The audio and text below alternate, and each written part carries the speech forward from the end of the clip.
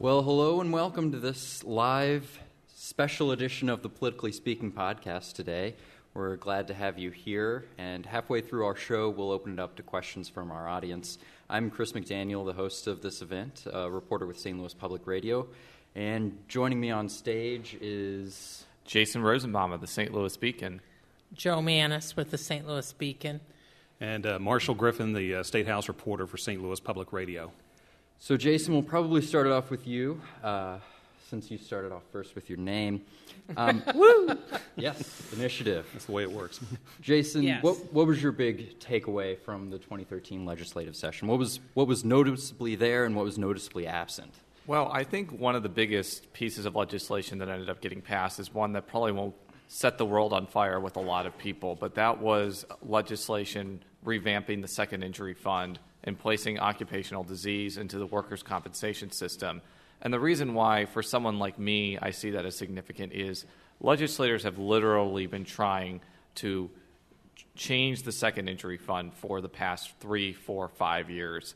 Basically, right now it's insolvent, and this program that's aimed at incentivizing already injured workers to get hired by employers was in desperate need of some changes. Legislation passed that not everybody is necessarily overjoyed with, but the fact that it made it to the governor's desk, I think, was a major accomplishment. And Republicans, Democrats, maybe some independents, I don't know about the Communist Party, but I'm sure that they're happy about that as well. That was my terrible attempt at humor tonight. But I'm the other things that Republicans would probably say are accomplishments, but not necessarily Democrats, are there was a broad-based tax cut that cut taxes on personal income, business, and corporate income taxes that was hailed as a priority by the House and the Senate. And then there were a whole host of other bills, but rather than filibuster, I'll yield back the balance of my time. Joe, what about you? What was Okay. noticeably there and what was noticeably absent? I will borrow something that I said on Don Marsh's show yesterday. I think the theme of the session, at least the last couple months, was guns, guns, and more guns. And I don't mean that badly. But the point is that the legislature, especially the House, was so fixated on their concern and irritation and anger with how the Nixon administration has been handling driver's licenses and concealed carry permits, that sort of then bled over into everything else. It bled over into the budget fight, where they cut by 1/3 the budget for the Division of Motor Vehicles, which may affect you when you go to get your driver's license renewed, because the governor says that the aim of the legislature was to force him to make changes and come back when they come back in January. And then if they're okay with what he did, they'll give him the rest of the money. And the governor said, no, forget that. He said that the way the state does the budget, it's annual budget. It's not this continuing resolution business that they do in Washington. And he said, this is what they made as the budget, and I'm just going to have to cut the Division of Motor Vehicles by 1/3. Now, the reason they did that was because the Division of Motor Vehicles has changed how they do driver's licenses last fall, and what they've been doing is scanning documents and actually storing them. This is the personal documents that you have to show to get your driver's license, which has been the requirement since 2005, actually. So you have to usually show a birth certificate, also something that proves where you live. Some people bring their passport. Well, a gentleman had brought in his concealed carry permit, because you can also have a concealed carry endorsement put on your driver's license. Well, they scanned it. He wasn't too keen on that, because there isn't a public record of the concealed carry permits that, let's say, reporters can just look at. And that's a separate issue, but the point was he ended up suing because they had scanned his concealed carry permit for his driver's license. So the upshot of it was they had this fight over the budget. This affected everything else, almost everything that was done, even the tax cuts. There was a lot of focus on different issues, but it all came from the tension between the administration and the Republicans controlling the legislature, who are really upset over what was done as far as the concealed carry permits. They passed 4 different pieces of gun legislation that are now sitting on the governor's desk. One would exempt Missouri from all federal gun laws. Another one would allow state employees to have guns in their cars in the state parking lots as long as they're not visible, and stuff like that. So the point is that I've covered the legislature for a long time, but this was the one time when one issue seemed to really drive a lot of the other debates. Joe, is there anything absent that you were thinking was going to be part of the 2013 legislative session? Well, I was surprised, but actually it turns out not surprised. The state Senate, which is dominated by Republicans, there was a split within the Republican ranks. And that split prompted them to kill the proposed transportation sales tax that I thought would be approved because business leaders around the state, especially the St. Louis area, want this proposed sales tax, which would be 1 cent increase in the state sales tax for 10 years, and that would finance the widening of Interstate 70 plus a lot of local highway and bridge projects. And but there were some Senate Republicans who objected to this proposal. The idea was we'd put on the ballot, and you would say yes or no. They didn't like the idea of even asking voters about increasing their sales tax because they thought it's become too easy to raise sales taxes in the state, so they filibustered it. They filibustered it on Tuesday night, half the night, while the business leaders, including the RCGA, was just flooding the phone lines of some of the senators, especially John Lamping, who is a Republican from suburban St. Louis. He's from Ladue, and trying to get them to bring it up again. They did bring it up again, but Lamping and his allies threatened to filibuster again, so it died. Yeah. There was a lot of people who thought that the transportation sales tax would at least get on the 2014 ballot because there were so many business leaders behind it. So the idea that you had a small group of Republicans who were willing to stand up, I mean, fair or unfair, but because many of these business leaders are their donors, said, we don't agree with this, we're not going to do this. But there was fallout from that because Lamping had a bill about Common Core.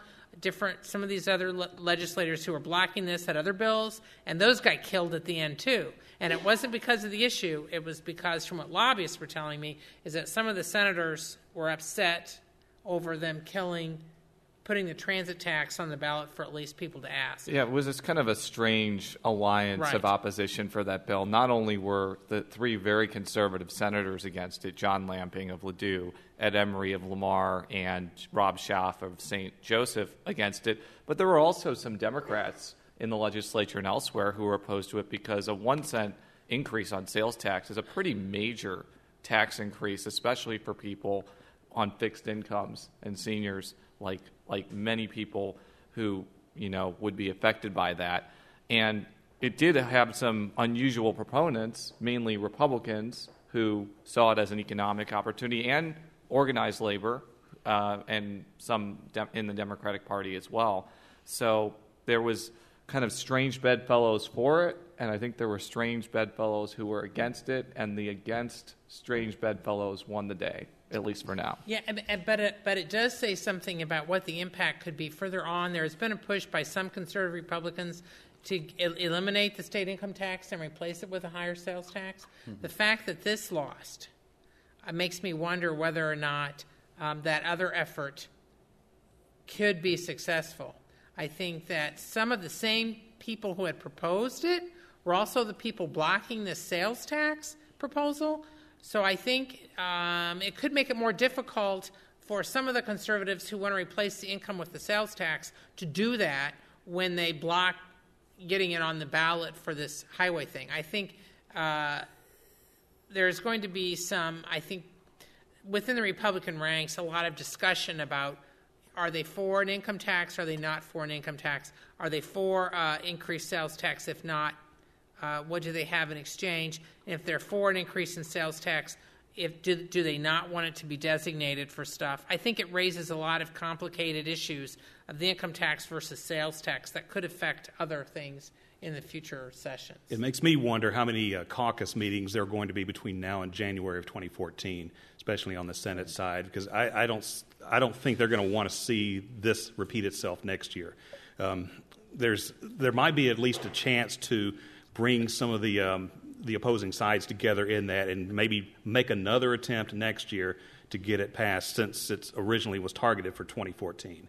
So it'll be a wait-and-see situation there, but I'm guessing there will have to be some horse trading that will go on to perhaps satisfy some of the stronger opponents that, like Senator Lamping and Senator Schaaf, and to try to get them to sit down or at least let it go, even if they vote no. I mean, Marshall, you were there all 4 months. I mean, what do you think contributed to this? And how did you not go crazy? Lots of coffee, actually. I can tell you that I spent a lot of late nights at the Capitol, especially the last 2 weeks. It's interesting to see how the Senate did and did not work together this year. A lot of the so-called obstructionists were gone from last year, especially when it comes to the tax credit battle. They've been trying to get some type of tax credit reform through the General Assembly for I guess the past 4 or 5 years or so now. There was virtually no attempt last year because of what happened in 2011. If you don't remember that, there was a very large, wide-ranging tax credit bill that would have provided incentives, the so-called Aerotropolis bill that would have provided incentives to get more cargo businesses at Lambert Airport. And also what to do with how large the caps should be on historic preservation tax credits and on low-income housing tax credits, which are utilized here in the St. Louis area, probably more so than anywhere else in the state. So you have two philosophies in the House. There's the philosophy of tax credits are good; it creates jobs. Leave the caps alone, or at least if you're going to shrink the caps, don't shrink them by too much. And that attitude was still pervasive this year. As you see, the low-income housing tax cap was proposed to be only just lowered by, I believe, only $5 million less than what it currently is. And in the Senate, you had this group of staunch fiscal conservatives led by Jason Crowell and a few others who are no longer in the Senate, who wanted to wipe out all tax credits or at least bring them under legislative control to where the legislature decides how much money goes into a tax credit program. Every year, yeah. So because of that roadblock between House and Senate Republicans, it's both of the same party but different wings of the Capitol, and that was enough of a divide to keep that from going forward for years. So with a new set of people in the chamber, and with the so-called obstructionists gone, what happens this year? It still doesn't pass. The language and the meetings were probably maybe a little bit more publicly cordial. There was less bomb throwing going back and forth, but the results are still the same. No wide-ranging tax credit package or reforms, with the only exceptions being probably to lawmakers' credits, the benevolent tax credits, and also I believe it was the amateur sporting events tax credits. And for the pregnancy centers. And the pregnancy centers, yes. Well, for my big takeaways, I knew I shouldn't have let Jason go first because I really thought I was being clever by going with a less covered issue like the second injury fund. Well, I can read your mind, Chris. That's worrisome. And I can read all of your minds, too. But I'll really elaborate a little bit on the second injury fund. It's been a problem for a long time now. Statewide Democrats have been pointing to it for some time. And then there was an audit back in, I believe it was December, from Republican State Auditor Tom Schweik that said it was about $25 million worth of trouble. So getting this taken care of was a pretty big deal. They've known about it for several years because this goes back to 2005 when the Republicans reduced the fee that the businesses pay into it because at that point some of the businesses thought it was too high of a fee. Well, you had Nixon, who was the Attorney General at the time, who was claiming it would lead to this, and then it did. Right. And there was some little sniping back and forth between Speaker Jones and Nixon over who was responsible for the financial issues. But yes. I think it's a small miracle, perhaps, that something actually got out this year that everyone at least can agree on, and at least that the governor says, thank you for getting this through. And it looks like there will be finally some type of patch, whether it's a good patch or a bad one remains to be seen, but at least there's something that's going to be done as far as putting more money into the second injury fund. And it was at least recognized. Yeah, as Senator Scott Roop, the sponsor of the bill, put it, there's something in this bill that not everyone likes. All of the players don't like something about this bill, but at least it's enough to start from. And as I said in a piece I did about a week or so ago, the significance of how important this was to the Senate is they numbered this Senate Bill number 1, and that was not by accident. Yeah, and for average people, this may what's the second injury fund? How does this affect me? Here's how it affects you. Is that one of the reasons they finally did it was because it's been short of money. There's hundreds of claimants and potentially thousands of claimants who have not been getting their benefits, even though they were awarded benefits by administrative judge. So they've gone to court. So the state was looking at millions and millions and millions above what the liability was for. Okay, they owed about $26 million in benefits that haven't been paid out. Well, they have to pay interest of 9% a year on the unpaid benefits. So think about that. That's been going up. And then also some of these people the claimants who had been awarded benefits have hired lawyers and gone to court, and they could potentially be awarded much more. So finally, it was getting through to legislators that to fight over whose fault it wasn't going to resolve the fact that the bill for the state was potentially going to be huge once these lawsuits really started being decided. Most of them were still in the court system, but potentially judges could be awarding millions for each claimant.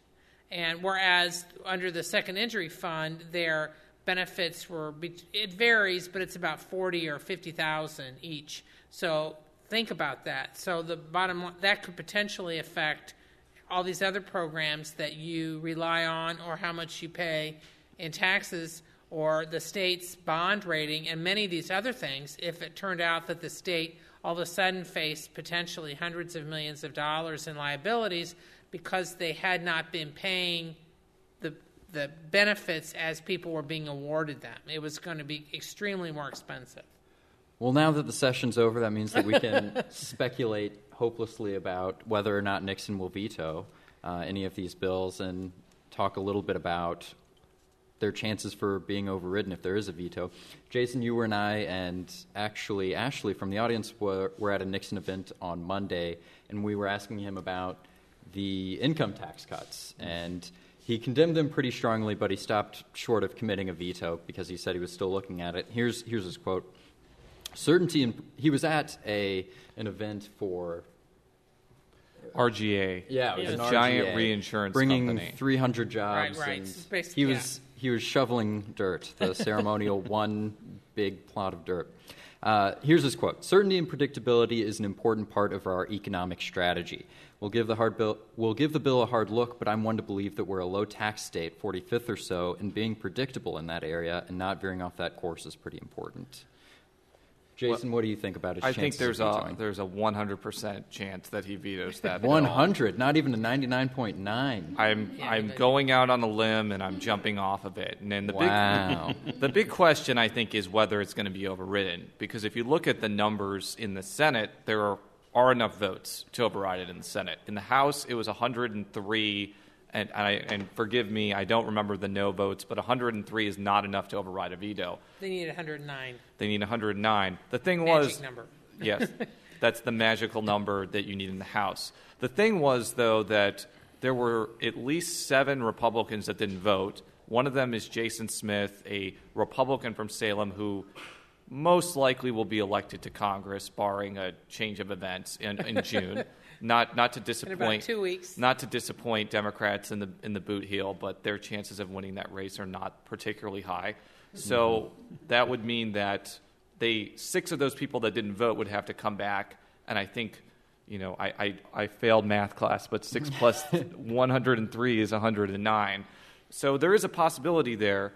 Other bills that I think probably won't get overridden after veto is this so-called paycheck protection, paycheck deception, whatever silly moniker you want to attach to it. And that's almost guaranteed. There to be were about vetoed as well. 20 Republicans that sided with the Democrats and voted no on that one. And just to explain it, what that is. Right. Basically, well, most of you probably know, but basically what it is the law that, the bill that was passed and that is on the governor's desk calls for public employees who are in unions that they have to give their permission annually before the union can have their dues automatically deducted from their paycheck. In writing. In writing.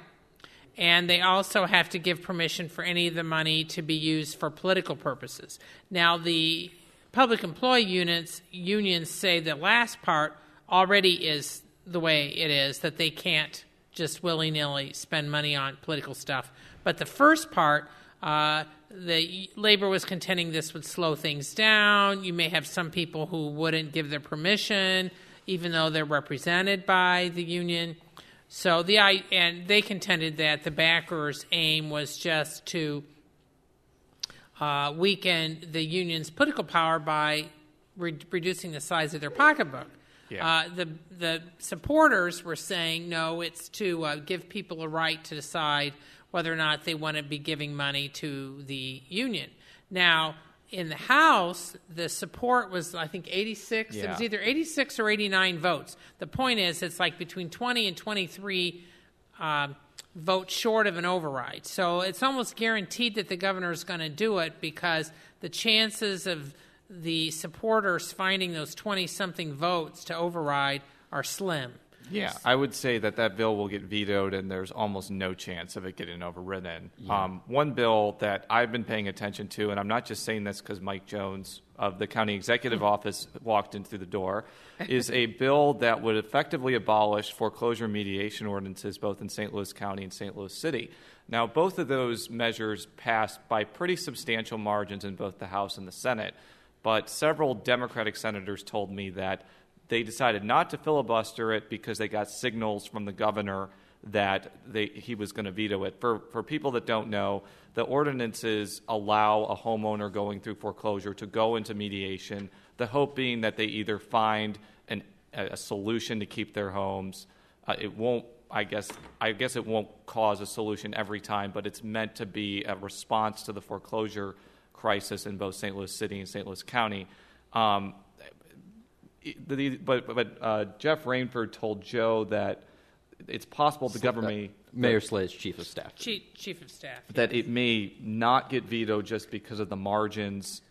If it does get vetoed and they do decide to go through an override, the numbers are there for an override, but the question is whether they would bring it up, considering it's kind of an issue that only affects a region now, a specific region now, and it could potentially be seen as a sop to the realtors and the banks who are heavily opposed to foreclosure mediation ordinances, and we're pushing this bill. That's an obsession of mine, I'll admit it, because I think it's a really important and interesting policy issue, but we'll have to see what the governor does on that issue. Well, according to Rainford, though, he was contending, he and Slay were in Jeff City on Wednesday to lobby for that and some other stuff. They've been in Jeff City a fair amount. Yeah. Rainford was contending that actually the local banks are not opposed to it. He claimed it was the Banking Association. Of course, the Banking Association is also a major lobbying group, and they do donate to legislators. Now, you have this with lots of organizations, conservative and liberal, where they, especially now that Missouri doesn't have any campaign donation limits and hasn't since 2008, you see that many of these groups that can afford to have strong lobbyists, many of whom also provide big checks to the legislators, that those groups that have big muscle in lobbying tend to often have a stronger voice in what passes or doesn't pass, or what gets overridden or doesn't get overridden in Jefferson City. And this is true on both sides. So the Banking Association is against the mediation bill, but some of the local banks, at least according to Rainford, were not. But it was interesting that he and Mayor Slay, who were in Jefferson City to lobby for other things, like hoping to resurrect the tax credits. The mayor was also lobbying for major brands in this internal liquor franchise thing, which probably goes over your head, but just tell you that there was a lot of money circulating on that one. And a lot of money brewing. Right. And Major Brands Yeah, has that about deserved to brew. several hundred employees Jason's in used the that St. joke Louis area. 5 times, and it's always gotten the same reception. So, yeah, I think I that's going to be regret nothing. close as far as the mediation thing. And my point being, without meandering more than I just did, is that often things that have nothing to do with the bill influence whether a bill gets passed, whether it gets signed, but especially whether or not it gets overridden. That's my bottom line. Marshall wants to give his take Yes. on veto as well. Well, I do concur as far as the governor vetoing paycheck protection and probably the tax bill, and also probably signing, of course, the second injury fund bill. Yeah. I also think he's going to possibly line item out the new MoDOT office building, since he said this was something he didn't ask for. We need to explain that. Yeah. There was it's a supplement. It's not really an official budget bill. It's kind of classified as a budget bill, I do believe. And yes, and what it is that the legislators want to buy a building next to the Capitol and move MoDOT out of it. It's now rented space. It's a private-owned building. Buy the building and move state employees into it. Yeah, the new building would be over by the old state prison, which is an area that's been targeted for redevelopment in Jefferson City to draw just more business and also more tourists to the area as they continue to revamp and get the old museum or the old prison ready for more tourists. But anyway, that goes to that also just goes into the whole argument of how much money are we spending and why aren't we spending it on other things? The governor basically said, this is a building that I didn't ask for. I think he used the point of, there's, lawmakers want to spend $38 million on a new office building, but they don't want to spend the money necessary to bring more people aboard for Medicaid coverage. That, of course, was the governor's big theme the whole session long, that Republicans just, did not move on at all. Now, in fairness to Speaker Jones, Tim Jones, the day that they announced they were going to do this amendment to the budget, first there had been an announcement from the state budget director that looks like we're going to end up this fiscal year with up to $500 million in excess money, so that they're ending it with a surplus. And in his announcement, because Jones came up to the press gallery, and they had cut a deal with the governor. The governor had put out a proposal saying, I want to spend $45 million to improve the state parks. I want to spend, it was close to $20 million for Fulton. For Fulton State Hospital. Yeah, State Hospital to improve that. And a couple of other things. I think roughly $50 million for the actual state capitol building itself. Correct, because the state capitol building needs work. Because it's leaking and some other things, and they don't want it to destroy the beauty of it. If you've ever been to the state capitol, let me tell you, the House Gallery is one of the most beautiful buildings, beautiful rooms anywhere. It's gorgeous with those stained glass windows. Okay, that aside, so they had a meeting that morning, and Jones said that they brought up about the $38 million. They wanted to put that in. They cut the parks thing in half, so that's like $20 million for the state parks instead of $45. But Jones was telling us that a deal had been cut. The Senate agreed, the governor agreed, they all agreed. Okay, well then a week or two later, the governor says, no, there's not a deal. Now, I asked Jones this, and he said he hated to think that it was retribution, but I believe this all goes back to guns, is that the governor is still upset over the cutting of the DMV, because all this happened about the same time, and I think he was hoping that if he agreed to this building, that they would put that money back in. They would have had to done it that day, because this was the last day to get the budget through. Didn't happen. Nobody even proposed it. But I really believe that if they had put the money in for the DMV, you wouldn't have the governor in almost every public statement inserting a reference to that $38 million building. So I think there's a connection.